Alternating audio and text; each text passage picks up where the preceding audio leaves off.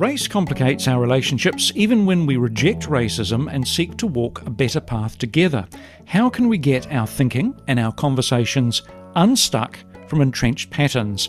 Well, hi, hello, and welcome back to the God Story podcast. I'm Brent Siddle, and we have a number of very special guests on the show today. There are 4 of them, and they've just published a new IVP America book on the subject of race called Healing Conversations on Race, 4 Key Practices from Scripture and Psychology. And I found this book really useful. So our guests are Veola Vazquez, a licensed psychologist and tenured professor of psychology in the College of Behavioral and Social Sciences at California Baptist University. And I should say these folk are all from California Baptist. Joshua Knabb is a board-certified clinical psychologist as well as associate professor of psychology and director of the PsyD program. Charles Lee Johnson is one of the founders and chair of the social work department, and Krystal Hayes is the director of the Doctor of Social Work program and an assistant professor of social work. All of these wonderful people joining me from California Baptist University. Guys, hi, welcome. Hello. Hello, thank you. It's good to see you and have you all on the show. Now, can we just ask each of you to give us a little bit of information about each of your backgrounds, please? Do you want to start, Veola? Sure. So you gave a little bit about my professional background as a licensed psychologist. I've always been in California. I did my undergrad studies at California Baptist University, where I now teach. But a little bit about my personal background I am a biracial woman. So my father is Black, my mother is white.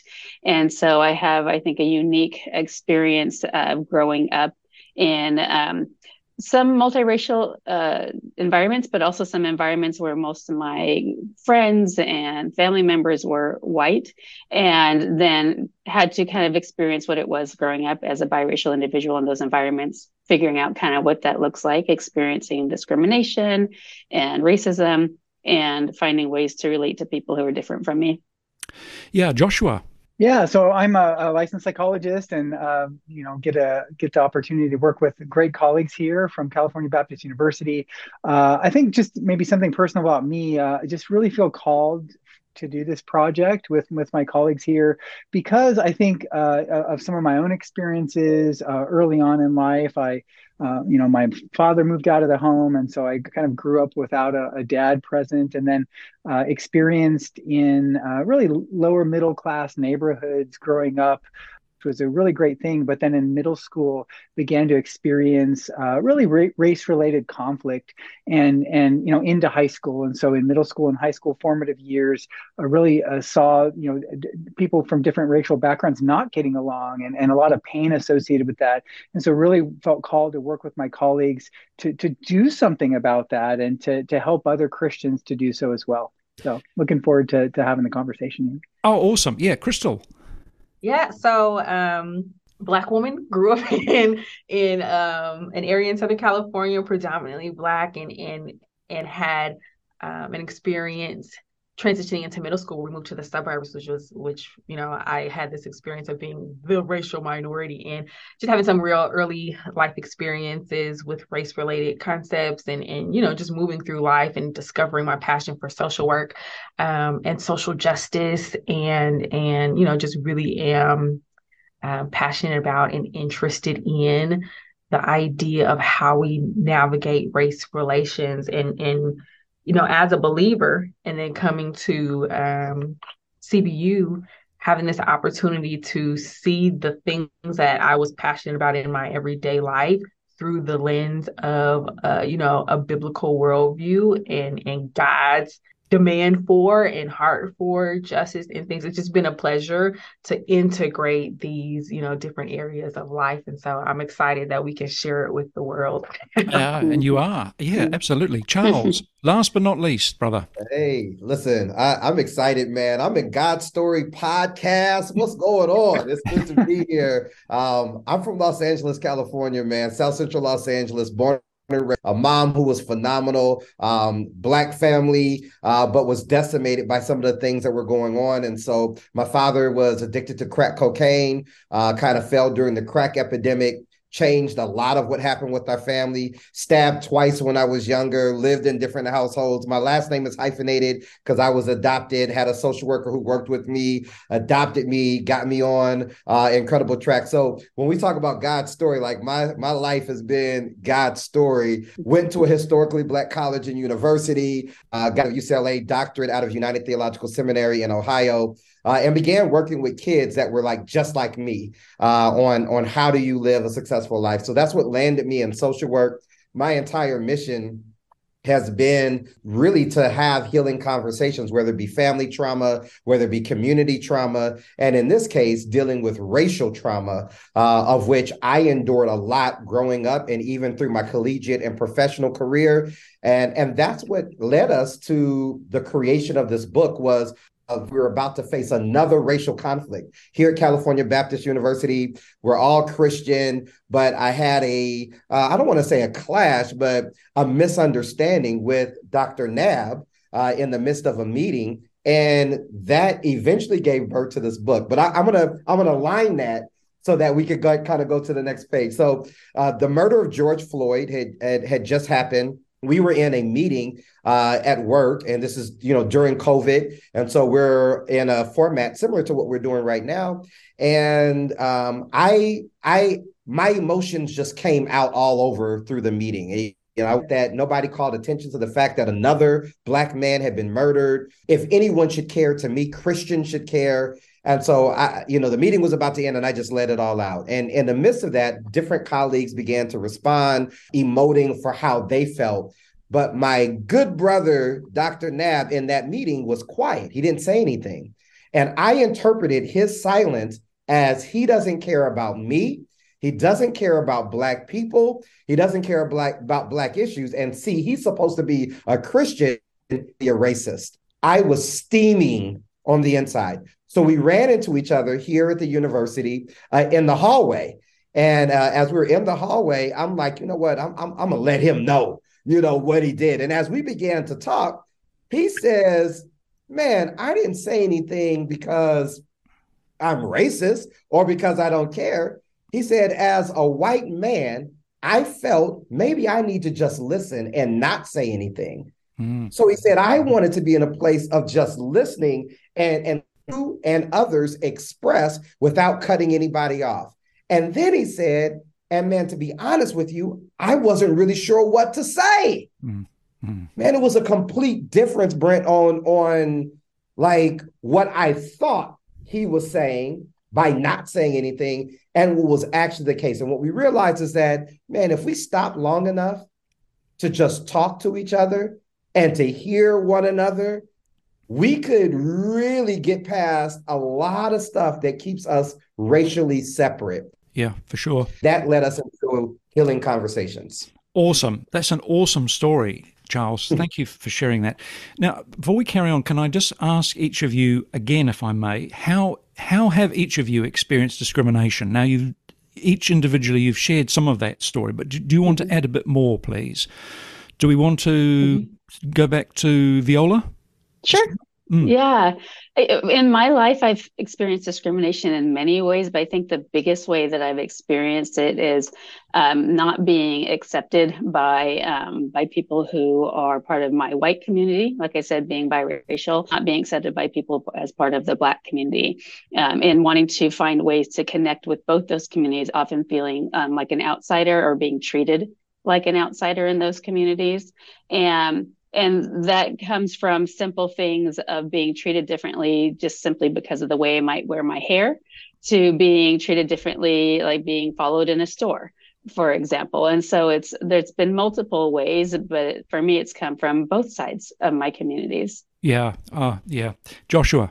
Yeah, and clear as we start that, in my experiences in no way are similar to in terms of the racism and the painful experience of racism that my colleagues have experienced. But I will say that, looking back on middle school into high school, I think God's providence was at work in that God gave me a glimpse into, 1/100th of the pain that my brothers and sisters in Christ here, Christians of color, experience on a daily basis, which has given me a heart for this project. And so I remember in middle school, my dad had just left.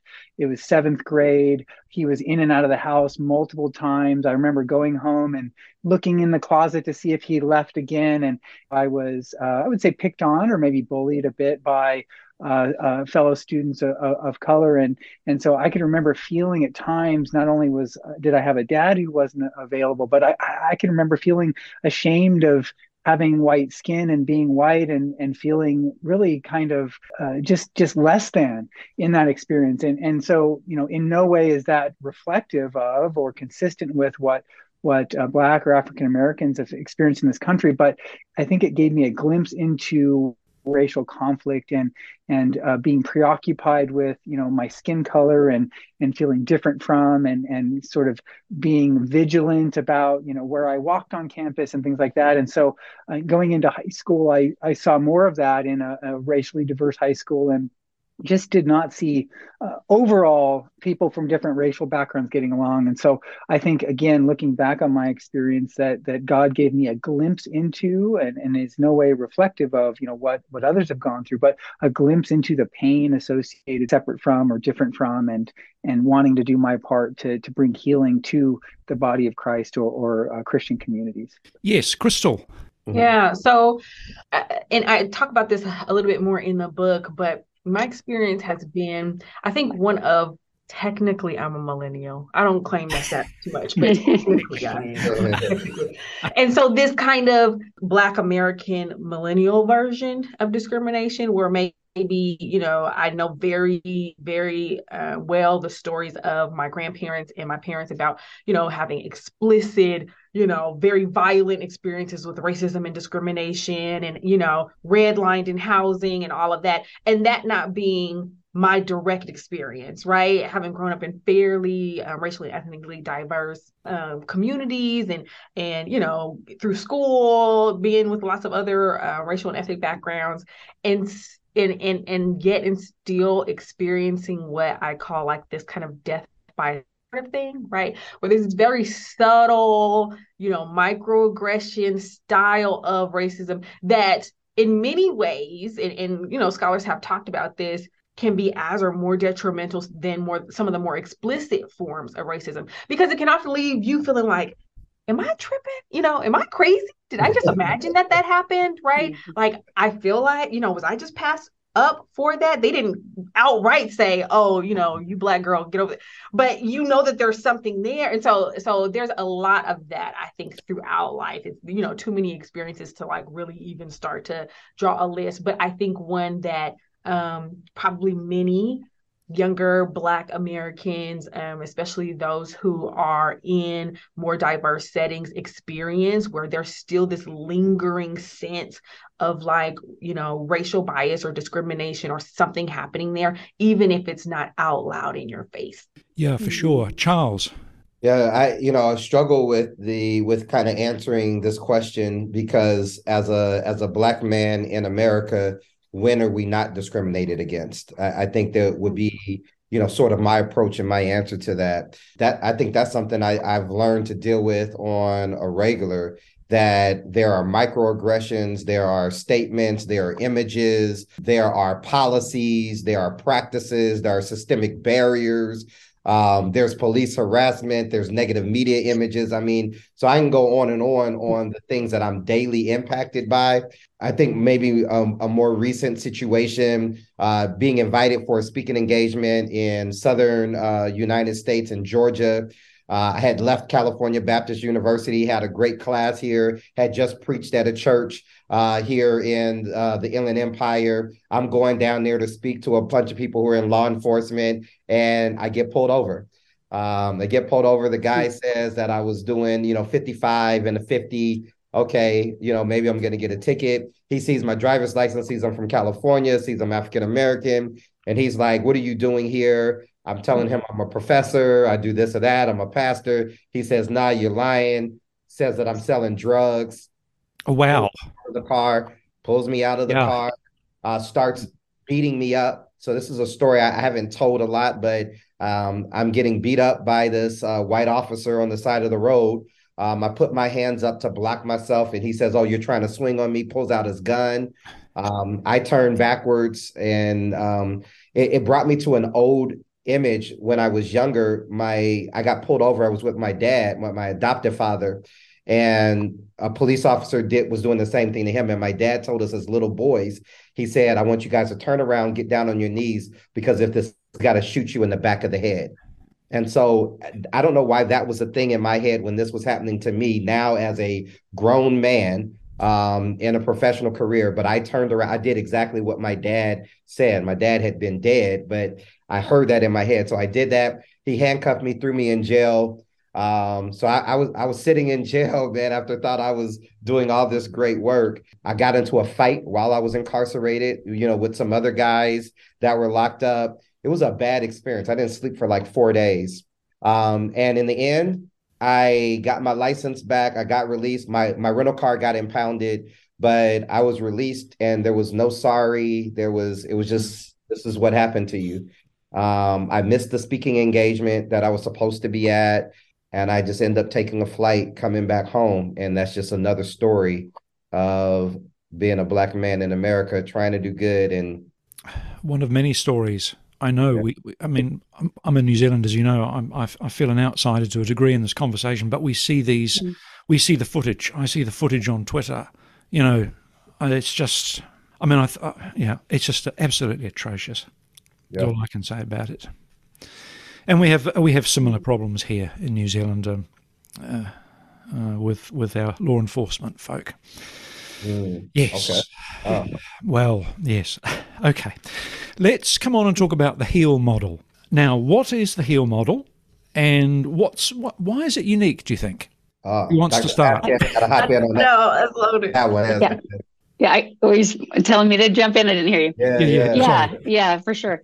So the HEAL model, so it's acronym for Healing Conversations on Race, where we encourage people who have different racial and ethnic backgrounds to use humility, empathy, acceptance of emotions, and Christ-like love to be able to engage in conversations about race-related experiences and events and racism in a way to bring about healing in cross-racial race.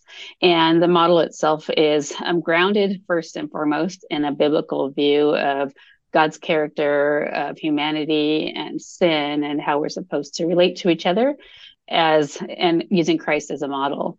And so using him as a model, we really work to build in Christ likeness into conversations on race, encouraging each person to invite God into those conversations and into the way they handle themselves in the conversations by using those key principles and practices, the empathy, acceptance, and love.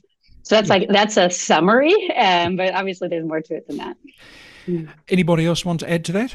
I hear silence. About the mental skills and the psychology piece. Yes, please.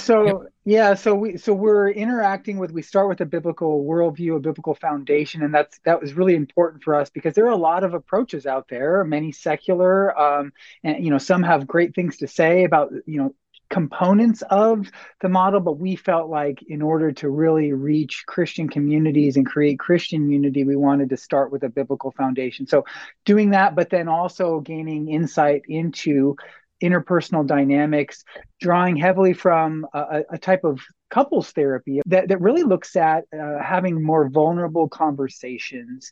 Couples are escalated, they're talking past each other, they're angry, they're critical of each other. And we saw that often reflected in cross-racial conversations. And so we attempted to draw insight from this type of therapy that really looks at going beneath more surface level emotions to more vulnerable places.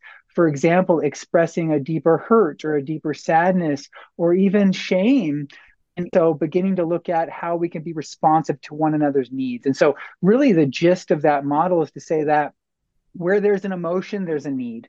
And so listening for, as we have these conversations, more vulnerable emotions, and then asking, in the midst of sadness, in the midst of fear, in the midst of shame, what does this brother or sister in Christ need from me, and how can I be responsive to that? And so I think that was key in trying to understand how we can, be more vulnerable with each other in order to invite more unifying conversations rather than just labeling, the other quote unquote political party or the othering people, right? And instead saying, how can understanding pain bring us together and help us to be responsive in a Christ-like way to one another? Yeah, let me add to that, because you were asking what makes it unique. Yeah. So, we all kind of watch, and those of us who have been in this area of like pursuing justice and racial justice and all of this for a long time, it's like I remember the summer of 2020 happening, and folks have different names for what was going on, especially in the US, but throughout the world, where you could almost feel, the world shake, right? Like this great awakening to racism and all kinds of things that people of color have been experiencing. And I remember, brothers and sisters in Christ, Christians, particularly white Christians, having this sense, several folks coming to, me having this sense of like, either I didn't realize exactly, or, you know what I mean? Like having this true desire to know more, to learn more, to do better, right? To respond in some way. But at the same time, almost a, paralyzing, I don't even know where to start, right? Like how deep does this hole go? What could I possibly do? Especially those of us in our social work department here were, putting stuff together to try to help people feel a little bit more confident and equipped that they could actually respond. But there was still a lot missing. And looking back now, what was missing was a model, right? Like an actual steps of what do you do? Because much of what is out there right now either focuses on just educating people in general about racism and all that. And that's important. You need to be educated. Or much of what is out there right now tells you what not to do, right? Like how to not be racist, but very little, especially for the believer, in telling you what to do, right? And that's, I think, the beauty of this thing. It gives people steps. You think that this thing is important, God has worked on your heart to see the reality of racism, and now you're compelled to want to do something. Now here's the next step. This is what you do. And so I think that's really powerful about this. Yeah. I've got to ask this question. How does God's story, the grand narrative of Scripture, help us demonstrate empathy to others? So let's deal with empathy. We probably won't have time to deal with the other three, but how does Scripture help us demonstrate empathy to others, do you think? Yeah, and so, I'll hop in on this part. The story of the Bible story is a story in many of empathy, right? It is of God identifying with his creation and feeling for his creation, right? I don't want destruction for you. If the one gets away, I'm going after, leaving the 99 and going after the one. There's always this identification, even to the place of, I identify with you so much and I feel you so much, I'm going to wrap myself in skin, come into the world to walk among you, right? Die for you so that I can always have you. Like it's like empathy, like with a cape, right? Flying through the sky, right? That I feel you that much, right? And so when we look at our approach to hearing, feeling, lamenting with, relating to, right? Those who are in front of you, we are very much saying, hey, we want you to engage in this process with this of self-emptying and really being able to identify with those who are around you, who may be very different. Maybe you're in a position of power over them. There could be all different types of setups, but can you do what God did for all of us, right? The entire biblical story is this story of saying, I see you, I love you, I identify with you. I want to hear from you. I want to be with you, right? And if we could just, man, wouldn't it be great? Yeah. Mhm. Yeah. Anybody else want to add to that? Oh, sorry. I was just going to say, I think about two Hebrews and the high priest empathizing with our weaknesses, and I mean, just this powerful story, as Dr. Lee Johnson said, of God entering into human history, being responsive to, going out and, the lost sheep, the lost coin, and then the lost son, right? Arms stretched wide open. I think of the patience of God. So, we are called to then be patient with one another in the midst of working out our faith with fear and trembling and trying to be Christ-like along the way, imperfectly, but that God has modeled for us what reconciliation looks like in love. And so we are then called to do that with others. But Jesus is our path forward. We are, reconciled to God through our union with Christ. We're no longer enemies with God.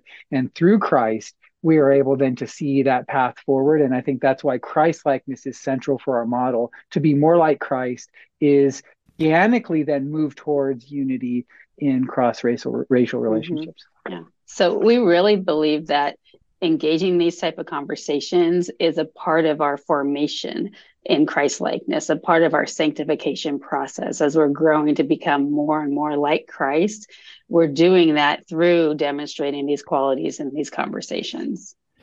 And this stuff happens in a crazy way, Brent. Let me tell you, I'm liable to say anything. You started off, you said you can say anything. I was like, Yeah. man, I saw it. Can I just say, Charles, can I just interrupt? I'm sorry, I don't want to interrupt you, brother, but can I just say we've got about 2 minutes left. Oh, Sorry, but carry on. Yeah. Go for it, bro. Oh, listen, I'm just saying that these are things that we have to practice on an ongoing basis. Dr. Vazquez and I, we sat down. Her husband's in law enforcement. I had issues with law enforcement given an experience that I had, right? And then as we're talking through this, and at the time, I didn't know she had a husband in law enforcement. She begins to share that the empathy begins to happen as I'm hearing her story. So it's the sharing of stories, being the willingness to hear each other's story. When I hear God's story of redemption for mankind, it opens me to empathy. As I heard her story, it was like, wait a minute, she's worried about her husband. She's worried about her sons as well. And I'm thinking this is the enemy. And she's like, no, but this is my husband. Right? So being able to hear each other gives us a greater proclivity to be gentle and patient with one another. Yes, there's an old song which was on the radio when I was a kid called Walk a Mile in My Shoes. Yes. Yeah, and man, do we need to walk a mile in other people's shoes and learn to see things as they see things and feel as they see as they feel. Tony Joe White, wasn't it? Yep. I think. Yep. All right, folks. I'm sorry, but that's our lot. So I feel we could have gone on for another half hour. Veola Vazquez, Joshua Knabb, Charles Lee Johnson, Krystal Hayes, all from California Baptist University. The book from IVP America is Healing Conversations on Race, 4 Key Practices from Scripture and Psychology. Grab a copy. You won't see the world again the same way again after you've read it, and it's opened up a whole new vista for me, and it's been life enriching. So all 4 of you, God bless you all, you wonderful folk. Thank you so much for your time, and may God bless you richly, all of you. Bless you. We hope you've enjoyed this episode of the God Story Podcast. To ensure you never miss an episode, please subscribe, and if you're enjoying the podcast, please take a moment to give us a rating and leave a review. This will help more people discover God's story for themselves. If you'd like to get in touch or learn more, please visit godstorypodcast.com. We'd love to hear from you. That's godstorypodcast.com.